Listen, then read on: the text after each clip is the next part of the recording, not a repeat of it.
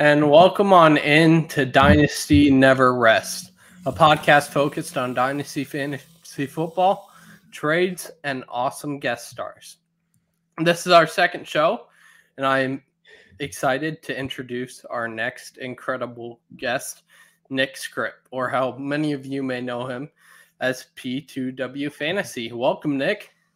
What is up? What is up? Really appreciate you having me on here. I feel like we have a good relationship through the Twitter space, and I host my own show, so I'm always happy to not have to prepare a show and just get on another one. So I do appreciate you having me on, and I'm excited about today. Yeah, we're definitely excited to get down talking a little free agency because it's been pretty wild out there the past 4 days. You know, Davante Adams an hour ago got traded to be a Raider. I'm not mad about it, as we're both resident Chicago Bears fans, and so to make Darnell Mooney the third best wide receiver in the division, I don't hate that. No, it's not a bad thing at all. I feel like for once in my life, I can like actually root for Davante Adams, who I've respected immensely throughout his career, but it's just so hard to root for a Packers player. So I'm kind of happy he is no longer green and yellow. Yeah, my dad, he's a diehard Bears fan, and he will not own any Packers on any of his fantasy teams. Oh, there you go. That says a lot right there. I'm a huge jersey guy. I have over 100 basketball, football, soccer, whatever jerseys. And I would have loved to have a Davante Adams jersey. I couldn't buy his Packers one. But now you have the opportunity. Yep, absolutely. All right, so let's get into it. And let's talk about some free agency, but let's focus it in on the Bears first, just because we have common ground there, and it's going to be really easy to talk about. So, first of all, who have the Bears picked up that you have really liked the acquisition in free agency? You know, the first three moves that they made, I liked. You know, at first I didn't know much about, and I'll butcher his name, but the defensive tackle Larry Ogunjobi. Yeah, I didn't know too much about him in all honesty, but then I saw that he just had his career year in sacks, and he also looks like an absolute monster. And it's a position we need. We need more guys rushing the passers for the other team, especially with Matt Gone, who is defensive end. This guy's a defensive tackle. Still, you need guys. Lucas Patrick from the Green Bay Packers. I like the fact that he has some versatility. He can play guard. He can play center, and we need that. We need more guys protecting Justin Fields. That was my main two things. I said we need offensive line, and then we need receivers. And then the last guy, Nicholas Morrow from the Raiders. I play IDP, so I actually paid attention to this guy before, and he profiles as a very athletic linebacker, which I think next to Roquan on one of the sides, Smith, is going to be awesome. I actually really like that move for the linebacker position. I was a fan of his. He just wasn't super healthy this past season. Now, the two wide receiver additions, not super sexy, not really into either one of those. I'm not sure about yourself.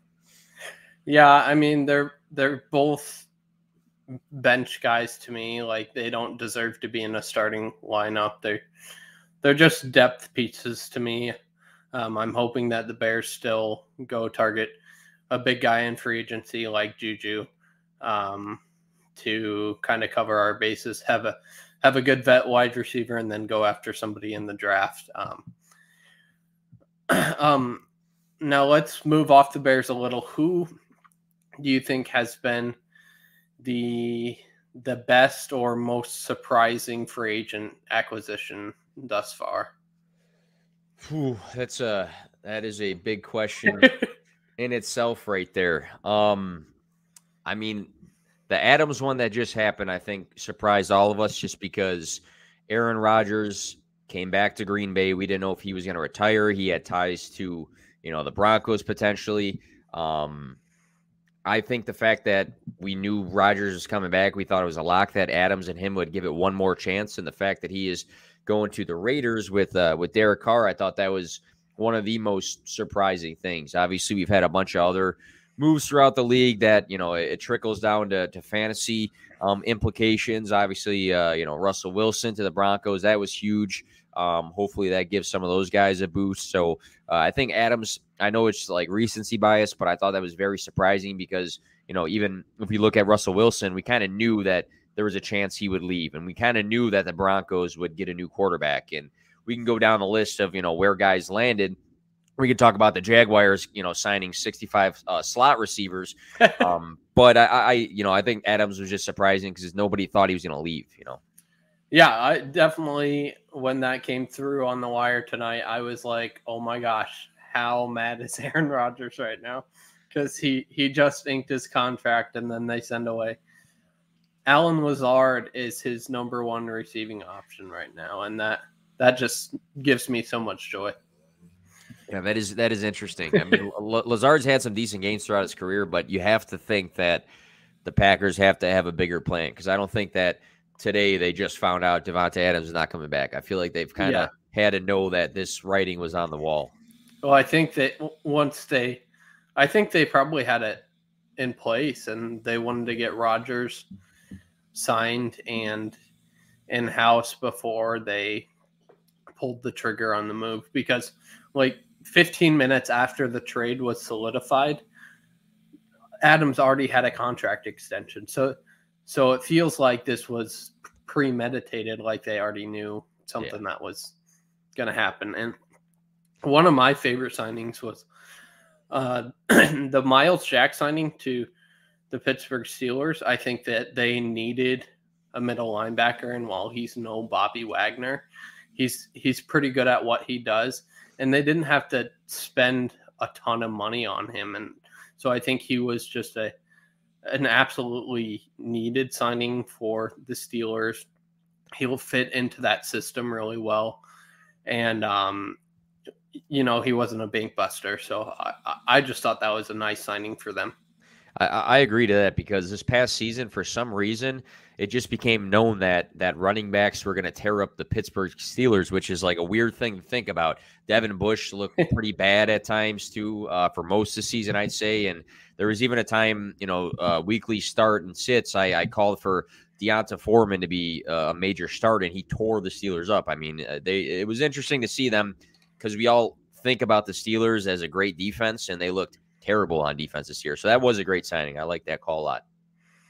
All right. Who was your least favorite free agent acquisition out of the whole pool of free agent acquisitions? Whether it was you just don't feel like the player's quality or whether the contract details are pretty muddy.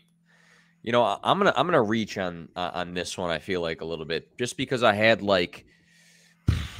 this bias for this player because I've been a big believer in him before, but I'm not going to say I hate it the most because there's so many weird ones, with guys ending up in the same spot and things. But I don't know if I really like the Russell Gage one, and a lot of people see that the opportunity is there for Russell Gage, and Chris Godwin might not be back for the first couple of weeks, so you look at that and you say, hey, if he's the wide receiver 2 for Tom Brady, his value actually might be pretty good. But most of my offseason stuff's been dynasty, right? And I'm looking at this team, and there were so many other places that I felt that Russell Gage, who I think has earned himself a role somewhere the last 2 seasons, and he's got all these opportunities because guys were hurt. Julio Jones 2 years ago was hurt.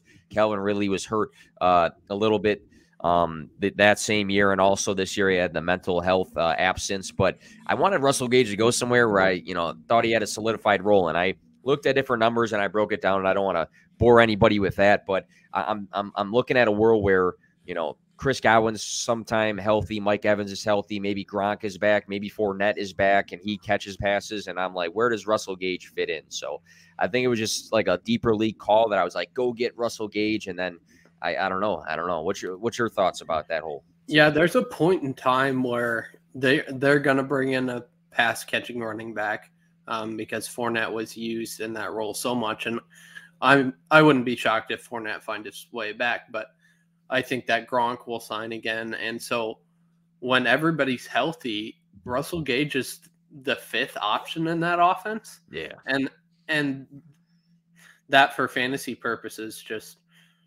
doesn't inspire me.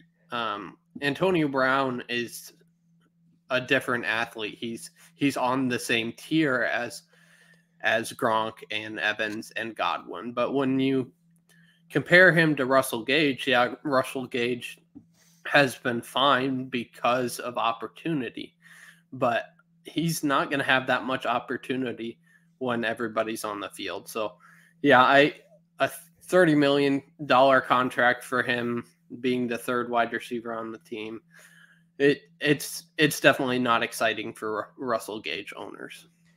Yeah, and I looked just briefly here at wrapping that up. I looked at all the weeks that Antonio Brown played with both, actually all three of Mike Evans, Godwin, and Gronk, and it was just so unpredictable what targets were going to look like. There was a week where he had 7 targets and a touchdown, huge fantasy week. There was another week where he had 5 targets and 3 targets, and it was just when I pick out guys for fantasy personally, I want solidified targets for my wide receivers. I don't want to have to juggle and say this guy might get 8 targets, but he also might get 2. So that was kind of my turnoff, I guess.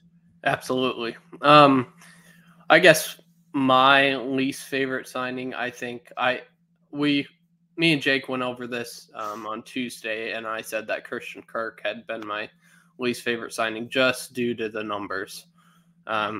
He hasn't ever supported 1,000-yard season, and he's the third highest paid wide receiver. Well, fourth now due to Adams' new contract. But I think Will Dissly, that signing is probably my least favorite. I mean, you paid the guy $8 million per year on a 3-year contract, and the guy hasn't crossed the threshold of 300 yards. Yeah. I understand he's a good blocker, but if he would have hit the free agent market, I'm guessing the max he would have gotten paid per year there is $4 to $5 million. And so I'm thinking that they just grossly overspent, and they have a stud tight end in Noah Fant. And so I know Noah Fant's not a spectacular blocker, but it was just confusing on kind of all fronts there for me. What did you think? With Will Dissly, I've never been a big fan. He's missed tons of games throughout his career. He's been a guy that didn't even start a lot at times in 2020. I'm with you though. What exactly are you paying for from him? If you're paying for a guy just to be out there and block, I think you can probably find cheaper options that focus solely on that. And if they already have another guy in the system, I don't see them like running all these sets that are always going to have 2 tight ends out there, and one's always going to block, and the other one's going to run 1,000 routes. So right. I do get that. I think that makes sense. People spend weird money sometimes, and I feel like every now and then you look at some of the deals that are made, and you wonder if they like jumped the gun, like they were nervous they were going to miss out on Will Dissly's pass blocking, so they just threw the money, things like that. Yeah. Okay, so let's move on to the draft. And who are you? If you could pick one person for the Bears to draft, who would be your primary target? So the Bears, the luxury for them, they got 2 second-round picks, right? They have a 3rd round as well. So, I mean, we can go down the list and say, oh, well, they have a 4th round too. But I feel like those 3 picks, they can make some necessary moves. And I think that they need a cornerback with a C, and I think that they also can continue to improve the O-line. But seeing as though we just signed Amon-Ra St. Brown's older brother that really is like his little brother because he's not as good and even close to as good, and then Byron Pringle, who like sometimes was better than Mecole Hardman and Demarcus Robinson, but sometimes was behind those guys. We need a receiver, and I tweeted out earlier, and I think you chimed into it. I was like, man, we can really use Juju, and George Pickens was my guy, because I feel like George Pickens was very high on a lot of scouts' lists before he was banged up in college and had the ACL injury. Him climbing back into health and being productive, I think that says a lot about his work rate, his work ethic. But looking at the guy, 6'3", 195 pounds, very athletic, contested catches, good hands, out of Georgia. He's played against good competition. I think George Pickens, if he falls in the draft to where the Bears can take him, it would be a smash grab, because I think we really need somebody that can complement Darnell Mooney, right? Darnell Mooney's this big deep threat guy who's explosive with the ball in his hands and things like that, and having a athletic guy who can go up and grab balls and be physical like George Pickens makes sense to me. I mean, we can go down the list to the other guys that might be available in that range: Sky Moore, Christian Watson, Jahan Dotson. There's a bunch of other guys, but I like George Pickens. Yeah, so if you would have been listening to the show last week, Jake's a Bears fan as well. Okay. And so we talked about Bears a little, and I asked him a similar question. And he said he wanted Juju in free agency, and then I said that I wanted George Pickens as almost like I put it together, man, as the draft pick. So when you posted that today, I was like, oh man, he's on the same wavelength here. There we go. Yeah, so there's a lot of options, but I do think that the corner is super important for the Bears. It's maybe less important now that Devontae Adams is gone, but we still Adam Thielen and Justin Jefferson. We don't have a second guy, and so I talked about Bryce Callahan last night and saying that I would want him back in the system, and I'm really familiar with the day one corners, but not so familiar with the day two corners. So I'm hoping one of those day one guys falls and we can snag him in the second round, as well as George Pickens, and help Justin Fields, but also get that second cornerback slot. Yeah, nine picks away for the two, unless I wrote it down wrong, the 2 second-round picks are 39th and 48th. So, I mean, if they're eyeing two guys and, it falls in their favor, they can probably make some decent moves there. If they take 1 and 1, they take the best receiver available and the best cornerback available. Mm-hmm. Yeah, definitely. And, yeah, we also talked about just a pass rusher, because we lost Goldman, Hicks, and Mack this offseason. And so just restoring that O-line with Robert Quinn being 31 years old. Yeah. It'd be nice to have a young guy in there. So we'll just kind of have to see. I'm getting excited for the draft, but there's still a lot of good prospects in free agency out there. Bobby Wagner, Teron Armstead, Juju. Some of these guys I expected to be off the board, and they're just sitting there. So we'll just kind of have to see how that plays out. Absolutely. When guys get cut, sometimes too, I see all like the Bears people chiming in, like polls, like now's your chance. And some guy actually had like a picture of him with these like laser beam eyes, so that people are fully into him making a move. It seems quiet at times, but I don't know. I guess the 3 moves we talked about earlier, we got to be happy about that personally. But yeah, when I saw J.C. Treader get cut by the Browns, I was like, oh man, if Poles could pull him, I would be ecstatic. Yeah. All right. So let us move on to our sleepers. And what I'm going to do here is I'm going to ask you to define what a sleeper is, so that if part of our audience doesn't know what a sleeper is, and also I feel like it's a little volatile within the community, the definition of what a sleeper is. Some people are like, if they're in the top 200 players drafted, they're not a sleeper. And so I want you to kind of give how you round out the definition of a sleeper. Sure. So this week I released an article about QB upside, and I defined what I thought upside meant, because just like you said, a lot of these fantasy terms are different person to person. I feel like there's no true definition to a lot of these terms. Your definition of sleeper is probably different than my definition of sleeper. Some people think that a sleeper is like a free player that's rostered in under 30% of leagues, that is a deep league guy and is outside of the top, like you said, 200 players. I keep it simple.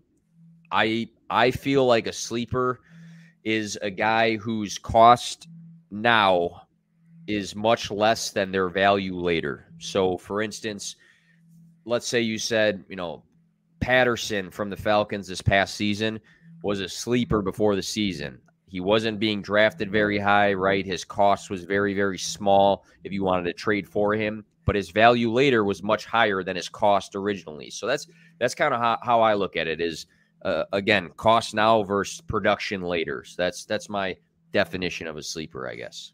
Yeah, I think that's a great definition. And when you go by the other definition of, somebody not in the top 200 players, it's really you're just picking at players that, have a small chance of hitting, small chance of changing their value. And so this kind of allows us to go into most tiers of players and kind of address them. And so I definitely like this definition much better than some of the other definitions. So we're going to try to hit a little on each position. So we're going to do one QB, couple running backs, couple wide receivers, couple tight ends. And actually, I filled this out before free agency. And so I am going to have to change my tight ends on the fly here because I don't think they're sleepers anymore. Things change fast. In Dynasty. That's why I say a little like off topic, but I always say which I'm sure other people say too, but timing is key, right? Especially with free agency. So I was pushing, if you're interested in player X, Y, and Z, make the move before they find a new home in Dynasty, because once they do, their price goes up, because all of our eyes are on that sleeper notification saying, Zach just got picked up by the Packers, your team. Right. Absolutely. All right. So why don't you start us off with who you have as your QB sleeper? So, I all off season I've been talking about Justin Fields, so I'm not going to be a Bears homer and say anything about Justin Fields, but I still think he's my number one dynasty buy. I had a whole board session about it and everything. I'm gonna go with Tua, because I feel like Tua is very polarizing for people. I think a lot of people are either kind of in, kind of out, really out, kind of in. It's not a consensus for Tua. And recently I saw a report that said the offensive coordinator said that they want to build the system and have it tailored for Tua. And also their new head coach signing is excited about Tua. So knowing that the coaching staff is buying into Tua, and Flores, I don't think before really was, especially with the reports that came out, that's a good sign. I was impressed this season with his completion percentage in 6 of his 11 games played. He had 70+% for his completion percentage. So he was efficient. And we saw a glimpse of some upside week 6 and 7. He had over 20 fantasy points. What we do know, Jalen Waddle and him, good connection. Jalen Waddle was awesome this year. And I think that year 2 of Waddle we'll see a lot. Mike Gesicki is back. Mike Gesicki and Tua had good glimpses of a connection that meant well for fantasy. The only thing, I talk about upside all the time. We got to see some sort of consistent upside. The completion percentage could be there. The connection for his weapons can be there. I just want to see more consistent upside, because we know he's not going to run the ball like Jalen Hurts, right? But he's also probably not going to throw the ball like Patrick Mahomes has the ceiling of a 3-touchdown day at any rate. But I think with Tua's price right now versus what he could be, especially if the system continues to build, are two different things. So I'm going to go on a limb and say Tua. Yeah, I really like that they brought in an offensive-minded head coach that's going to just be great for a third-year quarterback who his rookie year was still kind of dealing with that phantom injury. And so last year was really the first year we saw him comfortable. And so just getting a new system in which I think it'll just be a sharper offense. It'll just be a better offense, an offense that's better suited to Tua. And so I think he will definitely rise in value. And I would love to see them add another receiving option. I know they added Cedric Wilson. Not super exciting to me. So if they grab a receiver in the first 3 rounds, I would love to see that for Tua's stock. But ultimately, I think he will improve on this year. Yeah, they do need another option. One other plus that will help him is they brought in a better Myles Gaskin and Chase Edmonds. So I know that doesn't mean he's going to throw the ball 60 yards at Chase Edmonds, but having a guy in the system that profiles as a pass catching back can help to a degree. But I agree with you about bringing in somebody else. Absolutely. So my sleeper QB here is Jameis Winston. I feel like Jameis Winston is going to be the fill-in for whoever doesn't get Deshaun Watson. Because I think right now all those teams are just hoping that they get Watson, and then if they don't, Jameis is this consolation prize. But I think that Jameis showed a lot of promise in the offense, even though Sean Payton didn't show a lot of trust in him and letting him do what he does, air out the ball. And part of that, I think, was due to his wide receivers. When you have Deontay Harris and Josh Johnson and Marquez Callaway, it's not a great receiving core. And so you don't want to throw the ball a whole ton when you can't rely on anybody catching the ball. And so if he finds his way to Carolina, or Michael Thomas stays put and is healthy at the Saints, I just think he'll definitely have an uptick in value. He is the 30th QB off the board in Superflex. And I think that he just has QB1 upside. We've seen it before. Mind you, that was with Mike Evans and Chris Godwin. But he has shown us that QB1 ceiling that he has. And so just maybe being with the Saints in the second year, or just getting some better weapons, will just elevate his game and take him up from being the 30th QB off the board. I think that's a really good value for him right now.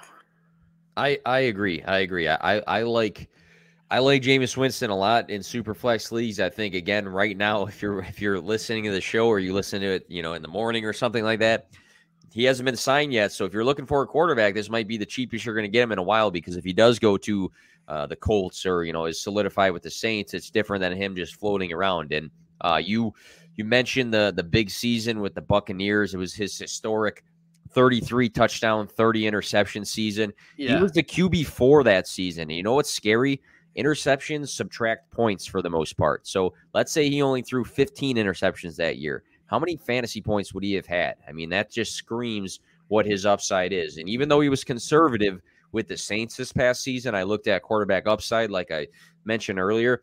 2 of his 7 games, so small sample size this past season, he had 3+ touchdowns, which is one of the categories for upside. That was 28.57% of his games, 14 touchdowns in 7 games. So small sample size, but we know that he can throw touchdowns. And then if he is unleashed a little bit and he can have a higher passing yards, that's quarterback upside for you. And quarterback 30 would be an absolute steal if he literally lands anywhere.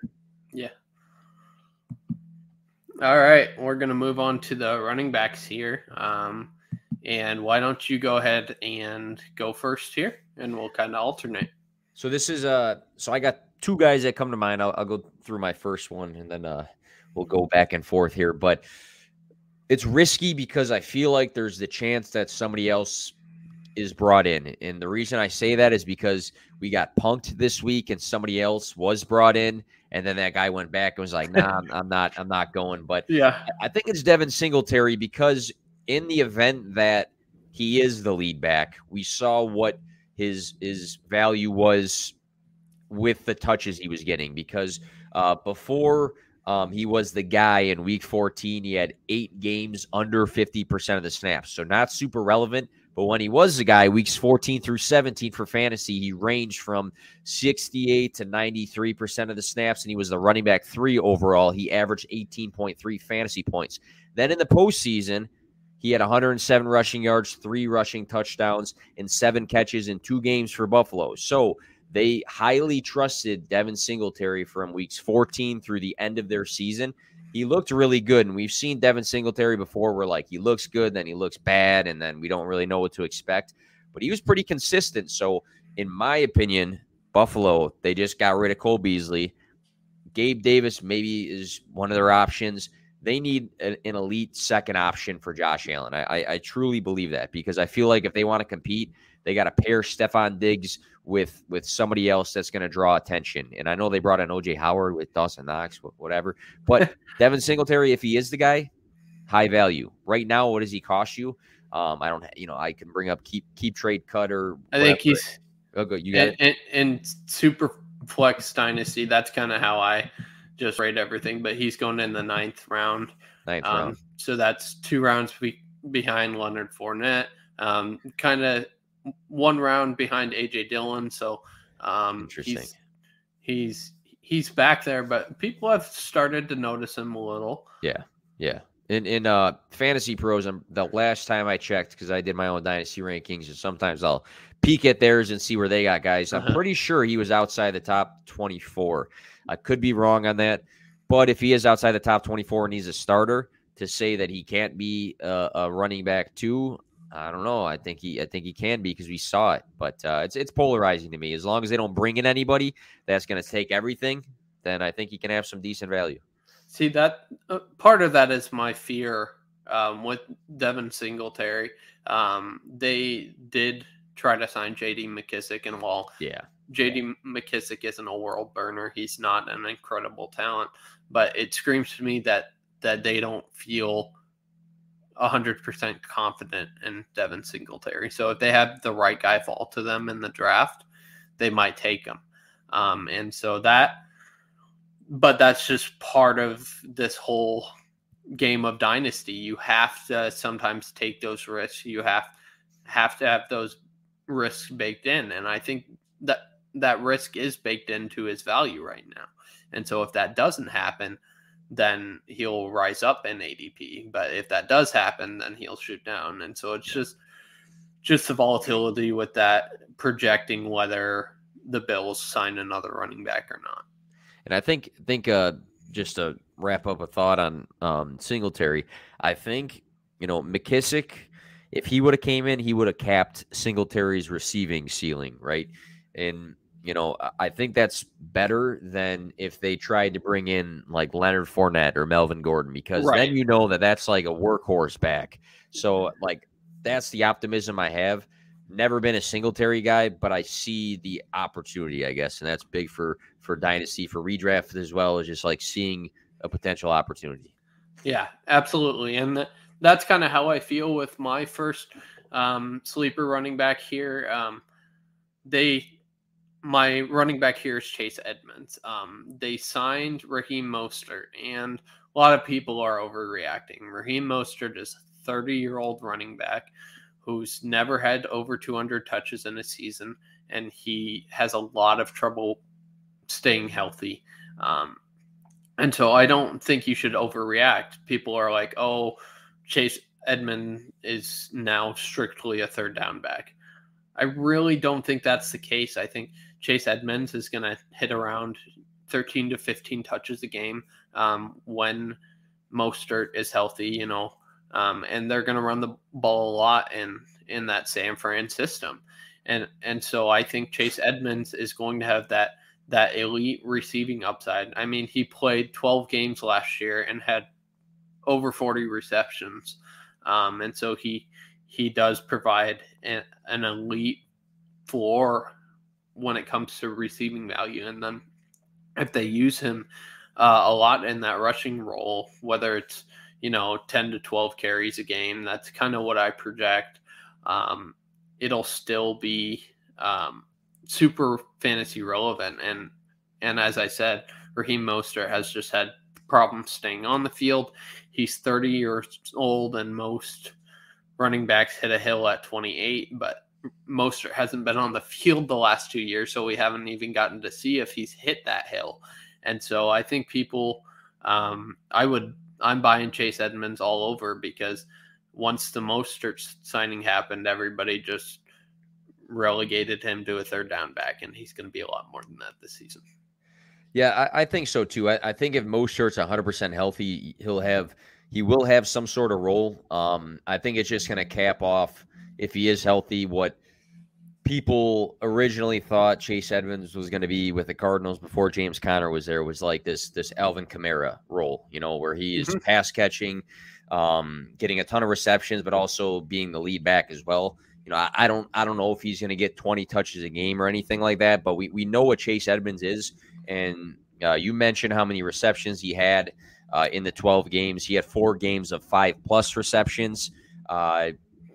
We know that's the way he profiles. Looking at his rushing, he averaged 49.33 rushing yards, but if you take away the one game he got hurt and he only carried the ball once, he averaged 53.54 rushing yards. But which is not the best of signs. But I will say Myles Gaskin was so fantasy relevant, and if we look at like a talent perspective, who would you rather have as your running back that's catching? Would you rather have Myles Gaskin, who, like, hats off to him for what he did, or would you rather have Chase Edmonds? And me personally, I'm taking Chase Edmonds, right? So Absolutely.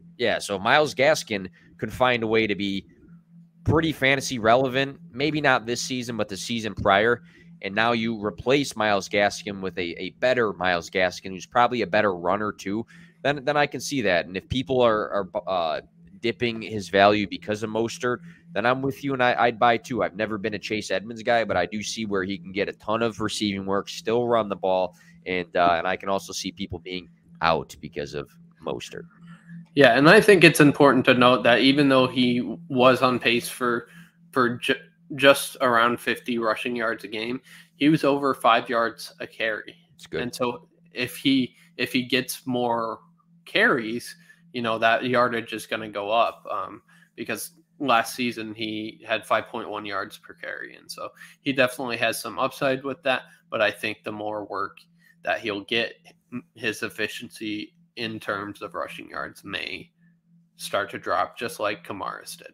Yeah, agreed. All right, who's your second guy here?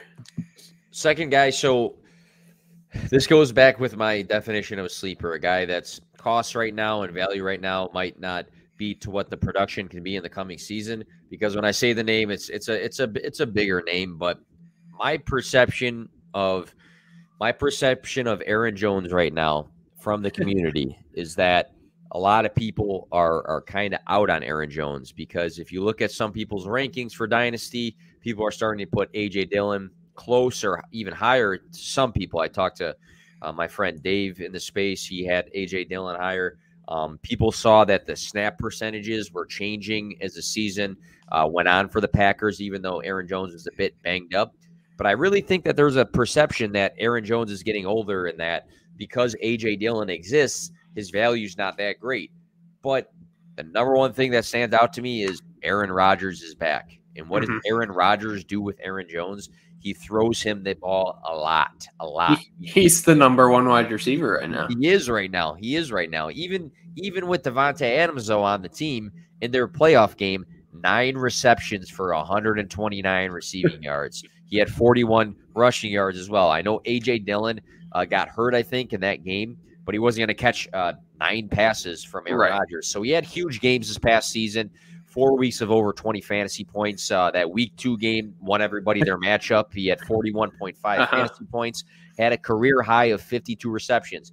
I did a study of pass catching running backs that hit the 50 catch mark in the past, and the percentage of those guys that finished as top 12 running backs was fairly high year to year. I don't have it in front of me. But again, just because of the perception of Aaron Jones and people not understanding that, sure, A.J. Dillon exists. Sure, A.J. Dillon's going to get some work, but Aaron Rodgers is back, and he trusts Aaron Jones to catch the ball, and now they have no receivers. Aaron Jones is going to be a steal in drafts if he slips. Absolutely. I feel like right now he and Melvin Gordon are being seen in a similar light. Crazy. And Aaron Jones is 26. Like, he's 2 years younger than him, but they seem to be seen in the same light, and it's kind of crazy. So yeah, I think his value has dipped so much that he's going to be an absolute sleeper right now. All right, my second guy is a little deeper here, but I'm going to go with Tony Jones.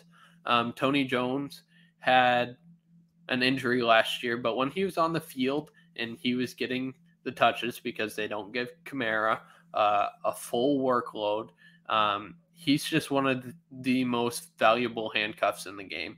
As long as they don't bring in Mark Ingram again or something like that. He was efficient on touches. He was getting 8 to 10 per game. And so that's, there's a flex opportunity with that depending on how deep your league is. And he was really good on the touches that he got. If Alvin Kamara goes down, I believe Tony Jones can take that full workload and do really well with it. We saw Latavius Murray in the past just light it up in that role.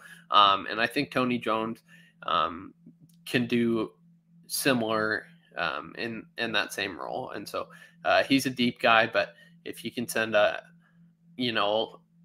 late third round pick for him and get him in Dynasty, I absolutely would. If he ends up being the other back with Kamara, I think it's a must grab player for redraft if your benches are a bit deeper, because we can dive in and look at his game splits and say, well, week 3 he averaged 6 yards per carry, but he only carried the ball 2 times. But then we can go to week 12 and say, he got 16 carries against Buffalo, had a bad game. Other games he showed some spark. Like, we can nitpick the certain things, but I think historically we got to look at the Saints system and say, Latavius Murray, who you said before, when he got touches, he was efficient in that offense because that offense is operated in a certain way that running back should have some efficiency. And Kamara is a guy that gets complementary work in that system with Latavius Murray, but also Mark Ingram, not so many years back, but that's the premise I would have for Tony Jones. Is we've seen this system before where the other guy with Kamara was fantasy relevant at some point. Might as well stash him. Absolutely. All right, why don't we move on to our wide receivers here? Who is your first sleeper wide receiver? All right, so this is tough because the last 2 years he's been really banged up. And I feel like if you were to put him on your trade block in your dynasty league, everybody would kind of smirk at it and you wouldn't get much for him. But if this guy's healthy in this coming season and I'm a contender, let's say I'm a contender right now and I think I can win, and I'm looking for that last piece that might push me. Wait, can I guess? Yes. Is it Julio? It's Julio. It's okay. Julio for me. It's Julio.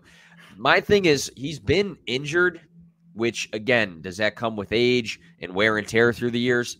Maybe, but it's not like when he was healthy, he looked like crap. I mean, he looked very good when he was healthy in certain games. Week 2, he had 18.8 fantasy points. He had 128 receiving yards. That doesn't look like a 33-year-old wide receiver to me. And we had to skip ahead because of the injury, but week 18, he started coming back, 5 for 58 and a touchdown. That looks pretty good. And then in the playoffs, 6 catches for 62 yards. So we see Julio, when healthy, he does fine for fantasy. I mean, it's only 2 weeks this past season. Actually, week 18 is outside of the fantasy world, but there's a chance that he ends up with the Bucs. I guess that's the rumor now, that he ends up with Tom Brady. Or what if he ends up, and we're saying a bunch of what ifs, but what if he ends up being that guy, like I mentioned earlier, next to Stephon Diggs in that Bills offense? I think there's a lot of possibilities that he can sign a 1-year deal with a contender, and if he's healthy, be very fantasy relevant. And nobody wants Julio in your fantasy league. I promise you, as right now today. Maybe you or I might, because we look at this stuff way too much, but 2019 wasn't that far ago, but he was the wide receiver 4. And I know he's getting older and he's been hurt, but I'm taking a chance on Julio. If I can throw like a late third or something because people are totally out, then why not take the chance? Yeah, absolutely. He is definitely worth taking that chance on. He was one of the best wide receivers to ever play the game, and he's still playing the game. And so I think he's definitely worth taking a shot on. And his price tag is so cheap right now. It's definitely worth it. My first sleeper here is Brandon Cooks. Love Cooks. Brandon Cooks, I don't understand why he is so underrated. Every season he's got 100 targets. He's been a top 20 wide receiver. There's one season in there where he didn't get 100 targets because he had issues with injury getting back on the field. And this guy is going behind Mike Williams, behind Allen Robinson, behind Juju Smith-Schuster, behind Hunter Renfrow, behind Cortland Sutton. And this guy does it every single year. I like to call him Diet Mike Evans because he is Mike Evans, but he doesn't score as many touchdowns. Like, if you comp their seasons, besides that one season, Cooks has had 1,000 yards every year. Mike Evans has had 1,000 every year, but Cooks just isn't a red zone beast. But other than that, they're similar players, and they're going five rounds apart, and they're the same age. So I just get flabbergasted with how disrespected Cooks is in the fantasy community because he's a top 20 wide receiver each and every year. I 100% agree with you. Brandon Cooks has been one of my favorite players for fantasy because every single year, like you're saying, he is underrated. And I think there was this perception in the past that like Robert Woods was so underrated for fantasy and this and that. And Cooks never gets the love that he deserves. My biggest like preseason hit was a board session. So I usually do board sessions in my office. And it was Brandon Cooks. His ADP in this video, I have it in front of me, was wide receiver 39. And I was saying, looking at all of his finishes in the past, 2020, 17, 2018, 13, 2017, 15, 2016, 10, 2015, 13 for the wide receiver finish for fantasy. It was nothing like he's ever done before. So I didn't understand why his draft stock slipped so low. And before the season, he had 1,000 plus yard receiving season. He had 5 seasons of 114 plus targets. So you can count on Brandon Cooks until he is gone or has this big, athleticism dip because he's old or something like that. You can count on him going for over 1,000 receiving yards. You can count on him for getting probably 115 plus targets on a given year. And you can count on him just being a guy that on any given week can score you 20 fantasy points. So I 100% agree with you. And I promise that the sooner we get, or the closer we get to the season, his value is probably not going to change because everybody's going to be worried about, the quarterback situation. And, if he doesn't move, let's say he doesn't move and the Texans are not very good. And, this young guy is going to be a breakout. So I don't really want Brandon Cooks, and he's going to be a value again, like he is every single year. Yeah, absolutely. I think I had him as my wide receiver, like 17 in my rankings in redraft last year. And man, did I get so berated for it. And he finished as the wide receiver 20. And so I love taking him everywhere because he's just a sleeper. He's a perennial sleeper, and I don't think it's ever going to change. I agree. 100% agree. All right, who's your second guy here? All right, so another guy that not like this deep league sleeper. I'm just going to throw this out there. We're talking about guys that are going to break out in this coming season potentially. Love Elijah Moore. Probably not a sleeper, so I'm gonna leave him off this list. He just comes to mind every time I think of like an undervalued person. I'm gonna say Marquise Brown, and a lot of people will not like that, but with Lamar Jackson this past season, he looked very good for fantasy. He actually started really hot weeks 1 through 7 before the bye. He was the wide receiver 6 overall. He averaged 18.6 fantasy points. Very good. Following the bye, 9 through 17, he was a wide receiver 31. He averaged like 12 fantasy points. He had 6 games of 19-plus fantasy points, 6 games under 10 fantasy points, 7 games of 10-plus targets. So he finishes the wide receiver 17, but the way, again, how he's perceived, I think is very, very low. And I don't think people understand that, the connection with Lamar Jackson was very evident. And things change when your quarterback that you did the entire season preparation from doesn't play in a bunch of games. And Marquise Brown, when I look at fantasy dynasty rankings, and where he's going in startup drafts goes pretty late for a guy that was the clear wide receiver one when he was with Lamar Jackson. And everybody loves Rashad Bateman and everybody loves Mark Andrews. And I don't blame them. I like both of those guys too. But Marquise Brown was good. And he still gets a lot of hate, I think, from the drops from the year prior and things like that. But because, again, of the perception versus, hey, he was a top 6 wide receiver with Lamar Jackson, I'll take that perceived value dip, and I'll take a chance, even though it's going to be an offense with some question marks because of the different pass catchers. Yeah, Marquise Brown is a guy that I view in a similar light as Cooks, is that he performs each and every year, and he's gotten better every year. Yeah, and people just because he didn't become AJ Brown or Terry McLaurin, and last year he was on pace to be much better than Terry McLaurin, but for some reason the community just does not appreciate him, does not respect him for the output that he's had, and so it's pretty sad. But again, he's a sleeper. He's a guy that I'm gonna target in and out of every draft because his value does not match to his output. I'm going to put you on the spot real quick. Yeah. Real life question. Uh-huh. One quarterback league. Would you in a 12-team dynasty league, would you pay the 112 for Marquise Brown? Oh, absolutely. Okay. No question about it. All right.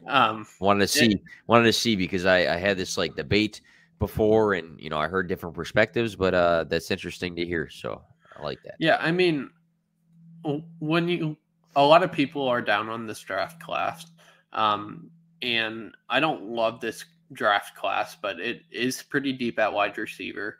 But when you're talking about a 1 QB league, let's say the 3 running backs that are considered in the top tier, you've got Burks, London, Wilson, kind of in that top tier of wide receiver. After that, Marquise Brown is better than the other options out there for me. And I would probably take him. I would probably trade the 1.06 for Marquise Brown. And like, I don't have him as high as Akash. Because he's obsessed. I had him on my show talking about Marquise, actually. Yeah, and so like, I like him, but I don't have him anywhere in the world. But he's just he continues to get better every year, and I do think that he's going to out-target Rashad Bateman. And so right now I'm actually trying to sell Rashad Bateman because I think he is the third fiddle in that rushing attack. Yeah, I agree. My second wide receiver buy here, I'm going to skip my second one here and go to my third, but I'm going to go with DJ Chark. I personally think that he's a better talent than Amon-Ra St. Brown. I'll get a lot of flack for that, and that's okay, because Chark, we've seen him perform at an elite level with a bad QB room. A lot of people love Gardner Minshew, but he's not an absolute beast. Nick Foles had his time and has not done anything since. And so with Jared Goff or a rookie QB in the helm, I think that DJ Chark's going to be that veteran they looked to. He's a solid go up and come down with the ball wide receiver. And when your QB isn't super accurate, that's a guy that's going to win those jump balls. And I think he was a great target for the Lions to go get for Jared Goff. And so I think he's going to be undervalued because he's on the Lions, because of what Amon-Ra St. Brown did at the end of last year. Most people are going to dive into his pool and leave Chark for dust. And I think Chark, although he's not going to have an elite season this season, I think that he will be undervalued for sure. Yeah, I think the injuries to Shark is what brought his value down. I think people have just overanalyzed him missing games before. When in reality, you mentioned it before, he had an elite season. 2019, 14 games played, wide receiver 16 overall, 15.6 average fantasy points with the quarterbacks that you already named. 7 games above that average, 3 games above 100 receiving yards, with 2 of them being 146 and 164 receiving yards. So we've seen him be very good for fantasy in the past. He's a 6'4" receiver, big guy. He can score touchdowns. I agree with you that I feel like his value will be very low this offseason because of everybody's love for Amon-Ra St. Brown. And let's say at the end of the day, both guys are just flex plays, right? Because they both, are playing in a system where, Swift catches the ball and TJ Hawkinson catches the ball. What if they bring in another guy? Fine. But let's say they both end up being flex plays. What you pay for Amon-Ra St. Brown versus what you pay for Chark is going to be 2 completely different things, with Chark being the guy that's all the way at the bottom of that list. So I do agree on that. And when you've seen a guy in the past have a solid fantasy season, those are guys you need to buy into because a bigger level, I'm not comparing the two, but in the past we saw Cooper Kupp have a top 10 fantasy season, and everybody's like, well, we never seen this coming this season. Well, he was a top 10 guy before, just like Leonard Fournette. Like, I never seen this coming. He was going to be a top 10 running back. Well, he was before in the past too. So we saw Chark in the past be a top 16 guy. So we know he can do it, Yeah, he's definitely one of my favorite buys right now. Just nobody wants a player on the Lions, and so that enhances. Well, for me, it enhances his value because he's just going to be that much cheaper. All right, let's each do a tight end quick here, and then we're gonna have to wrap it up. Yeah, sounds good. Cole Kmet was one of my picks before, but again, we've talked about a bunch of Bear stuff. I won't talk about him. I've talked about this other guy in another podcast recently, but Brevin Jordan's a guy that interests me because in a small sample size, he was having a bunch of tight end 1 finishes. So his first snaps were not until week 8, and a lot of people have mentioned, like, well, if he wasn't beating out, Jordan Atkins, then, how is he valuable, this and that. But we know that the timetable for a rookie tight end is usually not like immediately an impact. We've seen it before where some guys are, but some guys take a little bit to develop in a system. But Brevin Jordan, so starting week 8, when he first was getting snaps, he was the tight end 5. Then week 12, he was the tight end 12. Week 14, he was a tight end 6. Week 16, he was the tight end 11. He had 3 touchdowns during that span from week 8 on. So we saw 1, 2, 3, 4 weeks of being a top 12 tight end for fantasy. And what does that mean? Was a top 12 tight end for fantasy like 10 points or 20 points on a given week? It ranges because that's a very unpredictable position. But on the Texans, you mentioned Brandon Cooks. We know he's that dude for their system if he is still going to be there. Brevin Jordan has an opportunity to be involved this coming season. For a team that's building and seeing a bunch of tight end 1 finishes, I'm going to take a late round chance on him having some relevancy in this coming season because, again, I love opportunity and I love involvement in an offense that can somewhat be consistent. Yeah. I've really enjoyed watching the film of Brevin Jordan. I think he's a solid player, and he could really come out to be the second fiddle in that offense. But I've been in some tight end premium drafts that Brevin Jordan is going in the same tier as Dawson Knox and Dalton Schultz. Really? Absolutely. It was like Dalton Schultz too. Really, I would never expect that. They were kind of tied together before free agency. Like Schultz would go, and then 5 picks later, Knox would go. Interesting. But like where his value is on keep trade cut, I would agree. But if he's going in that same tier as those guys, I just can't get any ownership of him because no way. I can't buy him at the price of somebody who's had a a top 6 tight end season. And we've seen a couple of games from him. And so I'm excited to see what he can do as a prospect. But from what I've seen, people aren't sleeping on him. Yeah, that's interesting. Fantasy Pros, obviously, they're not drafting in leagues. Fantasy Pros Dynasty rankings have him at tight end 21. So, like, to that.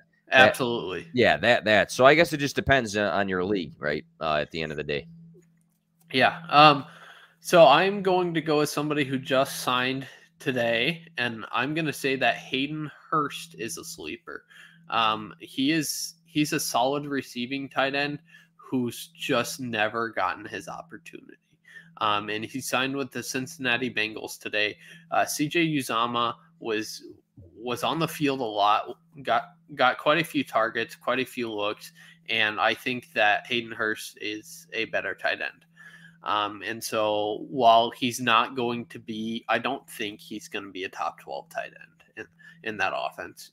There's just T. Higgins, you've got Jamar Chase, you've got Joe Mixon. And I don't know that he might out-receive Joe Mixon, but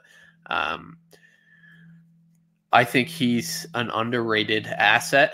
And I actually tried to see if he was available in free agency in all of my dynasty leagues once I saw that he had signed, and he'll be the first tight end on the roster there. So I've always liked him as kind of a sleeper guy, somebody who has untapped potential, but he was behind Mark Andrews, and then he was going to have an opportunity, and then Kyle Pitts comes in, and so hopefully that the Cincinnati Bengals don't draft Trey McBride and crush all my dreams. But yeah, I would love to see Hayden Hurst do something really nice this season.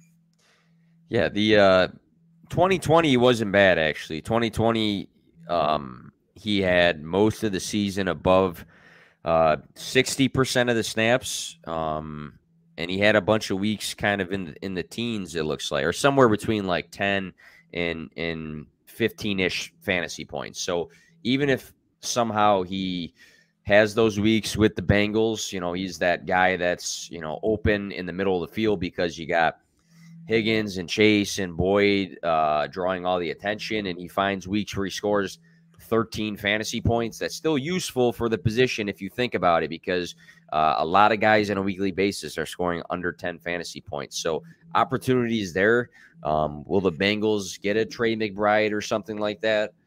I mean, before we've seen them pass on a major team need and go and grab somebody. But I think, again, opportunity is key, and he's got a decent one there with the Bengals. All right. I think that's gonna wrap us up here, but I want to know where we can find you, Nick. Sure. You can find me at P2W Fantasy on Twitter. That's with the number 2. All my content is on Twitter. I'm also on TikTok, and I have a podcast as well. I do a bunch of random stuff throughout the week. In all honesty, I'll drop live streams, my podcast. I'll have guests on, written content, short videos, just a big mix of everything. I do stuff for fantasy points. Just trying to stay active in this community. And what I don't get to do enough is guest on podcasts. So I'm really thankful you had me on here today. This was a fun one, and it's good talking football with new people face to face all the time. So appreciate it, man. Absolutely. It was a pleasure to have you on, and someday we'll get you back here again, and we can talk about how the Bears made the playoffs in 2 years and won the Super Bowl. Yeah, absolutely. Sounds good to me. All right. Thank you again, Nick.